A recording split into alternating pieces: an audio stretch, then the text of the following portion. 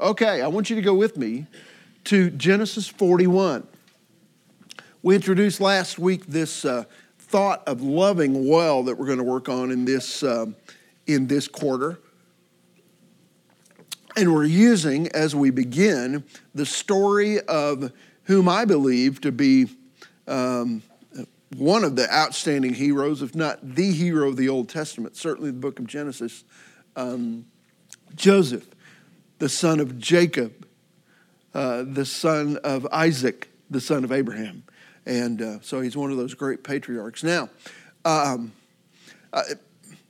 he was beaten, kidnapped. We looked at that last week. Sold into slavery.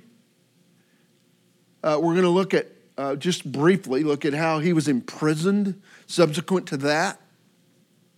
How can one guy go through so much? And where is God in all this? Well, whether he was in prison or in power, Joseph remained God's guy, obedient and faithful. And I defy us to find a time where he was not faithful to the Lord. Go back with me to 40, verse 12. Genesis 40, verse 12. It'll give us a little bit of background. Guys, I'm still breaking in a new Bible. I'm going to have to put some baseball glove oil on it or something. Shaving cream? I never thought about that one. Okay, so then Joseph said to him, this is the interpretation of it, the 3 branches of the 3 days. So the idea in 40, Joseph is in prison, interprets a dream. We'll get into that in just a minute. Now, following the events we talked about in last week's lesson, Joseph is sold into slavery, and he's sold to an Egyptian official named Potiphar. He immediately gains favor in his boss's eyes, and Potiphar puts him in charge of all of kind of his area. Whatever Potiphar's dealing with, Joseph kind of runs. Potiphar doesn't have to worry about anything but himself. A lot of favor in that, and he gets a position of great responsibility within Potiphar's household. But Potiphar's wife takes a shine to Joseph, and she begs him to sleep with her. That's about as kind a word as I can use right there. But Joseph every time refuses. Joseph runs in one of these scenes from Potiphar's wife. By the way, that's good book of James advice, okay? Resist the devil and he will flee from you. Basically the idea of run from that kind of temptation. Wayne, I didn't do it. I didn't exactly run, but when you handed me that box of donuts this morning, I walked quicker. Did you notice that? Okay, so he refuses. He runs from her. She grabs his cloak and uses it to falsely accuse him of attempted rape. And Potiphar, the boss, has him thrown in prison. Is that the end of the story? Hardly. It hasn't begun yet in some ways. Joseph in prison, again, proves himself worthy of responsibility. We looked last week at a couple of dreams that he dreamed, and here dreams once again entered Joseph's story. This time the dreams of 2 fellow prisoners. You could call him the butler. He's called in the Bible the cupbearer for the king, and the king's baker. Both have dreams that are disturbing dreams. They've been cast into prison, and they find out. Joseph says, I know God, and God's the one that gives dreams. Let me help you interpret that. And he calls it right. One of them, the baker, is put to death by Pharaoh. And the cupbearer, the butler, is returned to his former position. And as he's going back to work in Pharaoh's palace, Joseph says, by the way, pal, when you get there, tell him I'm down here having been imprisoned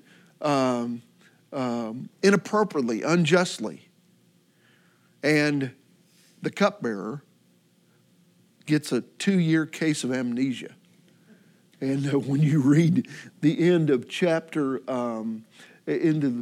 40, verse 23 of chapter 40, yet the chief cupbearer did not remember Joseph, but forgot him. Now, he's going to eventually remember him, but not here. So, when we join our story today in chapter 41, Pharaoh himself has a dream.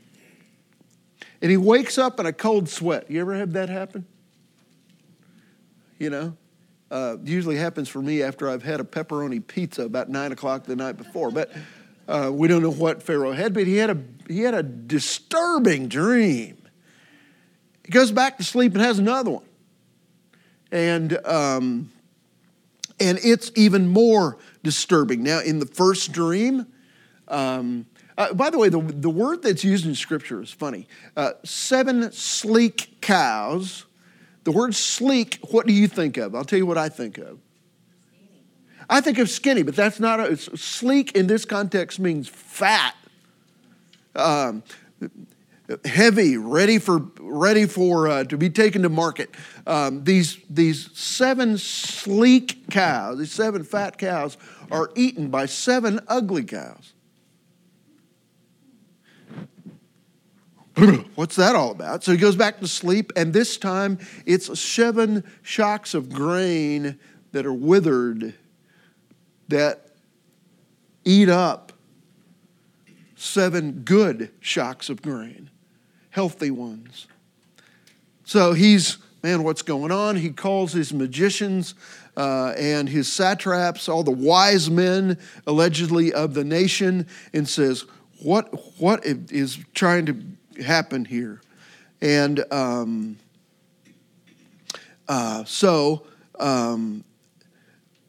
the forgetful former prisoner is kind of in that scenario and says none of the magicians can interpret the dream. The now returned to his position cupbearer says, you know what? I met a guy when I was in jail who was just sharp as all get out. And he helped me by interpreting a dream I had. And by the way, he interpreted the dream of the chief baker as well. Didn't go as well for him. But it's interesting to me that in the verse that we read a little bit ago, he remembers that the man that he met in prison, he may not even remember his name, but he remembers something about him besides the fact that he can interpret dreams. He remembers he's a Hebrew. I find that intriguing. Joseph had not lost his distinctive as a man of God, even with all he's got going on and that he has had going on. So Joseph is called before Pharaoh. He says, hey, bring me some clean clothes, bring me a Norelco razor. I need to shave. And he gets cleaned up and he appears before Pharaoh. And that's where we're going to pick up the story today. Pharaoh tells Joseph, it's interesting, you hear the dreams told about 3 times in 2 chapters. They're told just the same way. It tells about the dream, Pharaoh tells about the dream, and then Pharaoh tells about the dream again. So you read about that. We're going to skip that and go to verse, Steve, if I could get you to read. I'm going to ask you to go to verse 25 in chapter 41 and read down through 33. Then Joseph said to Pharaoh, the dreams of Pharaoh are one and the same. God has revealed to Pharaoh what he is about to do. The 7 good cows are 7 years. The 7 good heads of grain are 7 years. It is one and the same dream. The 7 lean, ugly cows that came up afterward are 7 years, and so are the 7 worthless heads of grain scorched by the east wind. They are 7 years of famine. It is just as I said to Pharaoh. God has shown Pharaoh what he is about to do. 7 years of great abundance are coming throughout the land of Egypt, but 7 years of famine will follow them. Then all the abundance in Egypt will be forgotten, and the famine will ravage the land. The abundance in the land will not be remembered because the famine that follows it will be so severe. The reason the dream was given to Pharaoh in 2 forms is that the matter has been firmly decided by God, and God will do it soon. And now let Pharaoh look for a discerning and wise man and put him in charge of the land of Egypt. I want us to catch something just as a backdrop for all of this that we're dealing with here. And as a backdrop for what I'm dealing with in my world today. I want to take you to, I'm just going to read rapid fire about 3 or 4 different passages of Scriptures. Go back to 40, chapter 40, verse 8. And I want you to listen to a common theme. Then they said to him, "We have had a dream. There's no one to interpret it." Then Joseph said to them, "Do not interpretations belong to God? Tell it to me, please." Go to chapter 41, the chapter we're in now. We're going to read some previous verses of verse 15 and 16 from chapter 41. Pharaoh said to Joseph, "I've had a dream, but no one can interpret it. And I have heard it said about you that when you hear a dream, you can interpret it." Now catch the drama of that moment. Joseph in verse 16 then answered Pharaoh saying, "It's not in me." God will give Pharaoh a favorable answer. And look at 41:25, which we've already talked about. Now Joseph said to Pharaoh, Pharaoh's dreams are one and the same. God has told Pharaoh what he's about to do. Are you catching this? That time after endless time, and this will take place for the rest of this man's life. Joseph is constantly saying, God can. God can. He's able. Do you think we could use that message today? You know, it's still true. I think it's wonderful to see a man here who is put on the spot. You've got to catch this. The leader of the known world has called him into his throne room, and he's surrounded by allegedly the wisest people in his kingdom. And he asked a kid who 30 minutes before was in prison, "Hey, I hear you can help me. Can you help me?" And Joseph clearly says, "I can't, but God can." Now look at verse 26 again. As Joseph recounts the dreams, as Pharaoh begins to give him the details of the dream, Joseph discerns that the number of 7 in the 2 dreams has a meaning. God lets him know that, and it represents numbers of years. Okay, so I want to go back. I find this intriguing. There were 2 dreams here by Pharaoh. Do you remember Joseph had 2 dreams? Look at 37:9, if you go back just a couple of verses, a couple of pages. Now he had still another dream and related it to his brothers and said, "Lo, I've had still another dream." Now you remember we talked about the 2 dreams last week.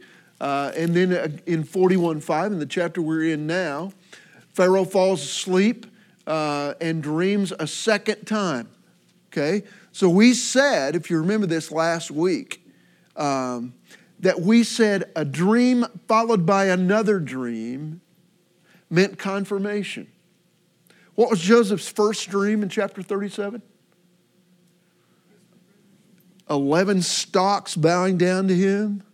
Bowing down to a 12th. Do you remember that? His brother, and he said it was his brothers bowing down to him someday. And then he had another dream, and it was representative of mom and dad bowing down to him. And so it was confirmation of the truth that God was trying to reveal here. Same thing is going on, Joseph believes, in the context of Pharaoh's dreams. 7 cows, 7 years, 7 heads of grain, 7 years, so 7 sleek cows, 7 years, 7 abundant shocks of grain, 7 years, followed by 7 gaunt, ugly cows, and 7 ruined shocks of grain. Joseph says, we're talking here about 7 years followed by 7 years. So the idea in verse 27 then is the following 7 years, there'll be 7 years coming, and we're going to all be fat and sassy. But there are 7 years following that will be defined by famine. A significant fear in the ancient Near East was starvation, famine. And it was governed by rain and the lack of rain. And so, if you remember, the great fear of the 2.25 million Jews that left Egypt 400 years from this story, when Moses is leading them in the book of Exodus, we're going to starve to death. You remember? That was the significant fear. What happened in that? God fed them, you remember? In this case, God is going to put the pieces in place, and he's warned the leader of the known world that something good is about to take place, but it's going to be followed by something worse than you've ever can imagine. You better prepare for it. I read a story this morning about an army camp in Allentown, Pennsylvania, during the 1918 Spanish flu pandemic. I wonder if they even used the word pandemic in 1918. I don't know. But it was certainly the first time this kind of thing. As I read about it, 500,000 cases worldwide, tens of thousands of deaths here, even in the U.S. And I read about this one army camp, the incidence of infection in the United States Army was 250 soldiers per 1,000. 1/4 of our Army had it. Now, they typically recovered.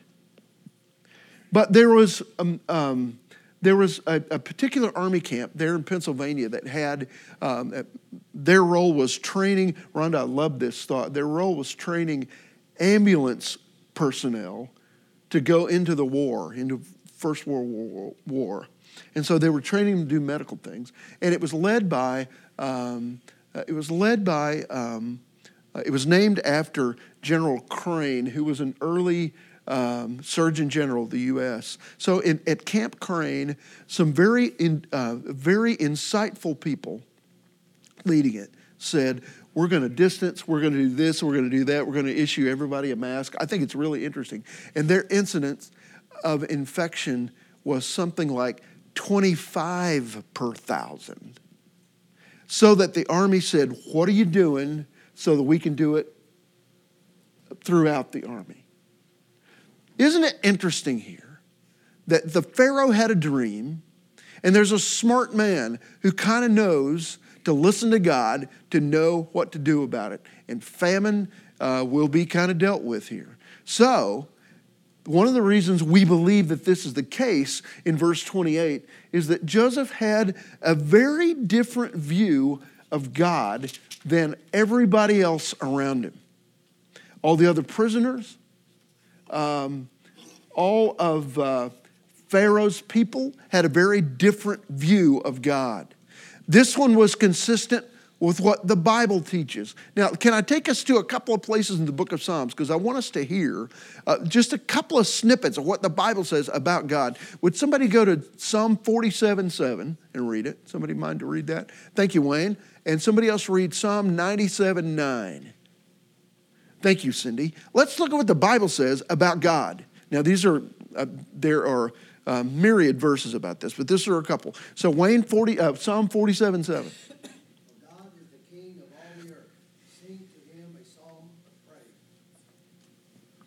Okay? Read it one more time. For God is the King of all the earth. Sing to him a psalm of praise. God is the King of all the earth. Who's in charge? Even on September 13th, 2020. He's the King of all the earth. We're not letting him take charge, but he's in charge. He can do whatever he wants to do. Cindy, read Psalm 97, verse 9. For you, O Lord, are the most high over all the earth. You are exalted far above all gods.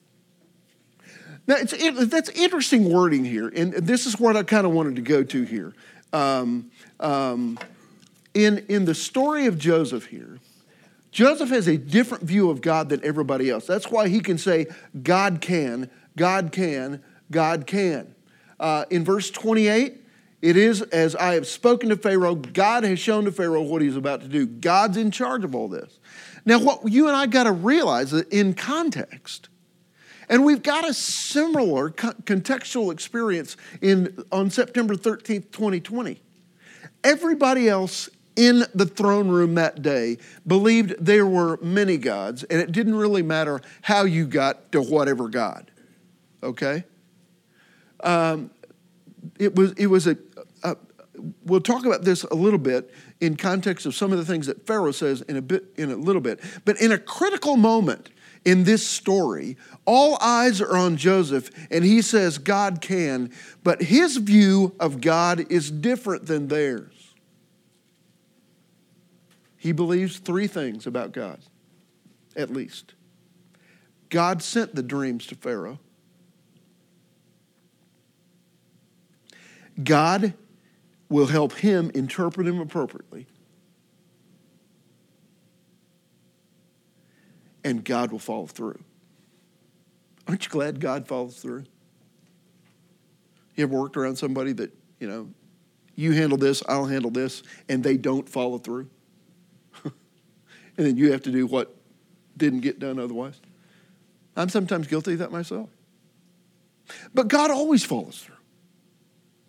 Joseph has a view of God that's different from everybody else in the room. They believe there are several capricious gods, maybe hundreds, and they're in charge of different things. In particular, they worship the sun. There's probably a god in Egyptian lore who controls the rain. Certainly, there are gods that control, or goddesses who control fertility and crop failures and those kinds of things. But Joseph knows better. I think it's interesting in the verse that Cindy read a little bit ago from Psalm 97, verse 9. It's really interesting. You're a God above all gods. What's interesting about that small g, gods plural, is he is a God instead of others.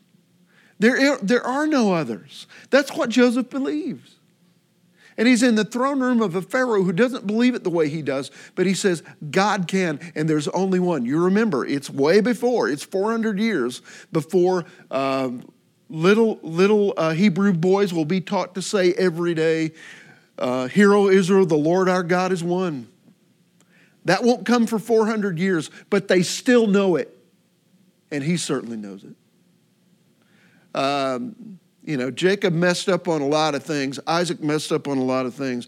But Father Abraham had taught these boys, behold, guys, God is one. And he's good. And he's loving. And he's powerful. And all of those things. So, his view of God is going to rule the day. And so in specific terms of verse 29 and 30, Joseph reveals what the cows and the grain represent. And he's got Pharaoh's attention here. This is what it means. 7 great years are going to come. But the next 7 are going to be so bad you're going to forget the first 7. All right? And so he reveals that all in specific terms. And in verse 31, he says the famine caused by the drought will be severe. Crazy question. Remember how good it was 6 months ago? We kind of forgotten, haven't we? We're roaring in February, When I look back at all kinds of things, I think, wow, think of all the things I had going on and planned. I found in my briefcase this week, I got to follow up on this. I found in my briefcase this week a birthday card to a friend dated March 11th. I never gave it to him because things got really crazy about March 12th. You remember? And we're now 6 months from there. Do you remember what this world was like 6 months ago? It would be good for you to do that, I think.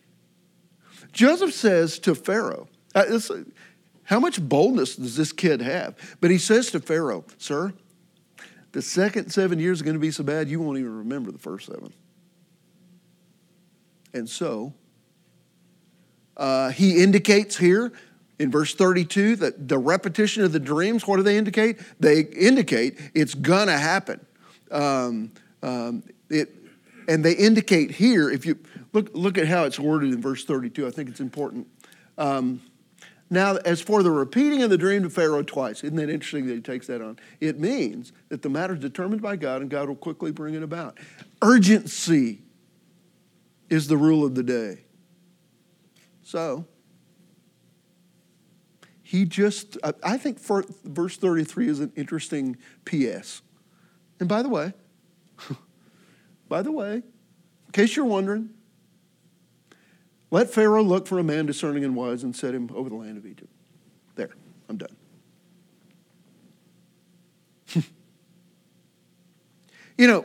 Knowing what the dream meant wasn't going to fix anything. The statement I read this somewhere this week. Knowledge is worthless without a plan. Now, I want to read to you the intervening three verses here, or three of the intervening verses. I'm going to start with verse 34. Let Pharaoh take action to appoint overseers in charge of the land, and let him exact a fifth of the produce of the land of Egypt in the 7 years of abundance. By the way, are you hearing this? Joseph is asking that Pharaoh impose a 20% flat tax. And by the way, the people love it. I don't really get that, but they do. Okay?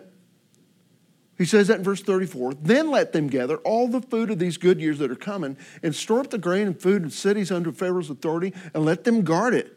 Let the food become as a reserve for the land for the 7 years of famine, which will occur in the land of Egypt, so that the land will not perish during this time. And the proposal seemed good to Pharaoh and to all his servants. Now, let's jump ahead. Cindy, can I come back to you and have you read 37 down through 40? The plan seemed good to Pharaoh and to all his officials. So Pharaoh asked them, "Can we find anyone like this man, one in whom is the Spirit of God?" Then Pharaoh said to Joseph, "Since God has made all this known to you, there is no one so discerning and wise as you. You shall be in charge of my palace, and all my people are to submit to your orders. Only with respect to the throne will I be greater than you." I reference 41:8 here. At least in the throne room are the same guys that in 41:8 Pharaoh called and said, "Man, I had a dream. Let me tell you my dream. Tell me what it means." And they all said, "Beats me." I don't know. Okay? Those same guys are in the room. There are probably other ministers, other prime minister types there. I think verse 37 is kind of funny.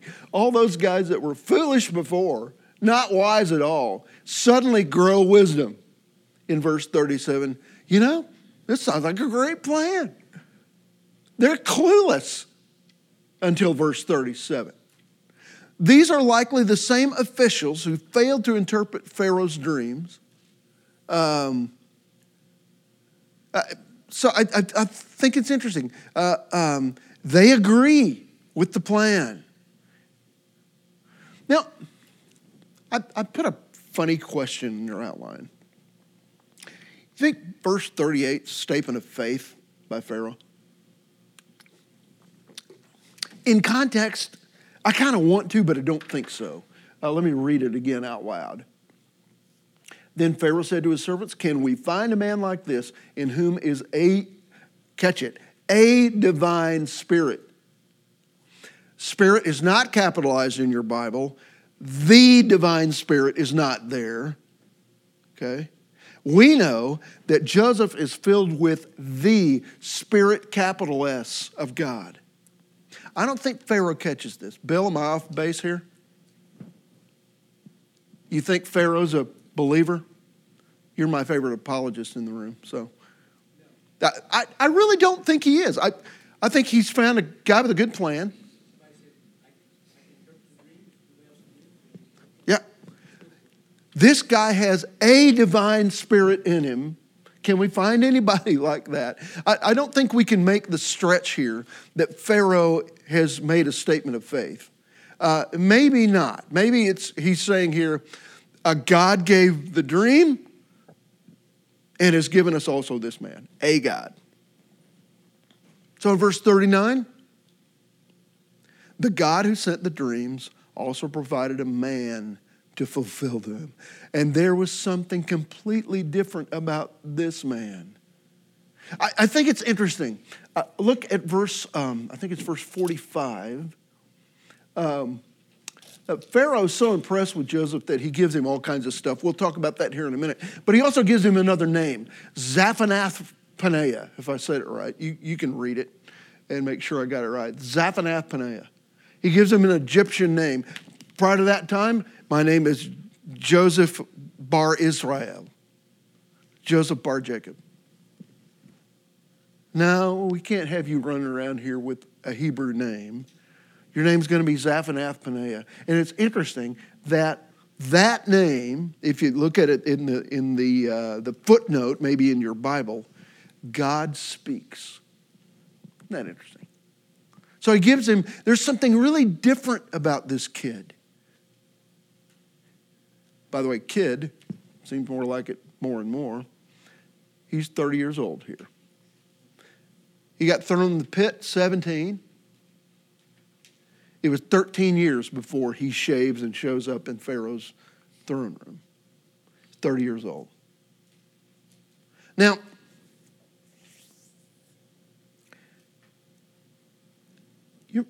I said last week, if you look at 37:23, you remember they took his robe away? The brothers had just had it. They decided they were going to kill him, then they kind of changed their mind about that. So in 37:23, so it came about when Joseph reached his brothers that they stripped Joseph of his tunic, the varicolored tunic that was on him. And I said last week, his status went away as the kind of the big daddy rabbit of the family, you know. Well, guess what? In Genesis 41, starting with about verse 40, his status has changed. Let me read some things about his status that are not in our lesson for today. I'm going to begin with verse 41. Pharaoh said to Joseph, "See, I've set you over all the land of Egypt." Then Pharaoh took off his signet ring from his hand. He put it on Joseph's hand. What does that mean? That's his blank check. Occasionally I'll have an assistant come to me and say, "Can I have your credit card?" A little danger there, but typically they're pretty responsible. They need to pick up something for the office and they need my credit card. This was Pharaoh's American Express card. Okay?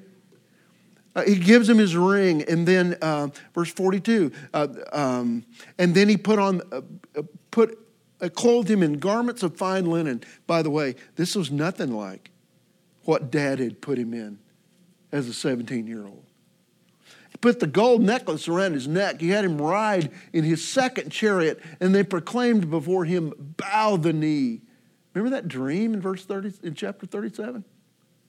And they set him over all the land of Egypt. Moreover, Pharaoh said to Joseph, "Though I am Pharaoh, yet without your permission, no one shall raise his hand or foot in all the land of Egypt." Then he gives him his name, and he gives him his daughter. He gives him a daughter of an Egyptian official as a wife. Wow, how much his status has changed. Now, I want us to read, Cindy, if I can come back to you, read 50 down through 52, and we'll close this out. Before the years of famine came, 2 sons were born to Joseph by Asenath, daughter of Potiphar, priest of On. Joseph named his firstborn Manasseh and said, "It is because God has made me forget all my trouble and all my father's household." The second son he named Ephraim and said, "It is because God has made me fruitful in the land of my suffering." Okay. Joseph's life would be blessed in an hour. Suddenly, he went from this pit, he went from a penitentiary to the palace. He ended up with a palace of his own and a home of his own and a wife of his own and 2 sons of his own and a life Rhonda, the song that was going through my head, I hate to even reference it today. You'll be the only one in the room that'll get it. There's a song that we listen to, and by the way, if you listen to much of these people's music, it is as hard rock as anything I've ever enjoyed. And but I got hooked on them years ago on Foo Fighters, which is an interesting group for me to like. But they sang a kind of a bubblegum song in the middle of one of their albums called "Ain't It the Life." Ain't it the life? Okay, I mean, I hear Joseph humming that in the background here. Ain't it the life? I got a wife, I got a place, I got a job, I got 2 little boys. And he names them. By the way, you're going to see their name in lists, even in the New Testament, in lists of the 12 tribes, Ephraim and Manasseh. But here's what their names, and by the way, he doesn't give them Egyptian names. I love that. He marries an Egyptian girl. He's got an Egyptian name himself. But he doesn't forget who he is, and he doesn't forget who got him there. And he names these 2 boys, you ready? Forgetful. I'm forgetting about all that pain. And fruitful. How the Lord has changed things. Ephraim, Manasseh, forgetful, fruitful. So, have you learned the COVID-19 pivot? You heard that term? Look it up. It's a thing. The COVID-19 pivot. Okay? Let me explain. Okay? The Clorox company could not make enough Clorox wipes during COVID-19. Their stock went up 17%. During COVID-19. Peloton, which by the way, I haven't spent any money with Peloton, but if you look that up, they make exercise machines. They had a point during COVID when all the exercise places in the country were shut down. They had at one time where they were way behind production. Their stock went up 30% during COVID-19. They pivoted. The university where I work, we had a fairly simple pivot in some ways because we've been in online education for 20 years. So we pivoted to strictly online in the middle of March. We had already done that before. We didn't have to make it up as we went along. We were already there, kind of. It was hard, but we pivoted. Okay? What's your COVID-19 pivot? I want to tell you something. I want you all to go with me as we close this out to Malachi 3:6. Malachi 3:6. You and I have needed to pivot. We're doing things different. We may never do things quite the way we did before. I'll stick this thing back on when class is over. I want you to do the same, all right? We'll stay distant, and it may be for a long time. We've pivoted in several different ways, but I want you to know something. Whether you find yourself in a pit or in a palace, God is there. He has not changed. Somebody read out loud Malachi 3:6. I, the Lord, do not change. So you, O descendants of Jacob, are not destroyed.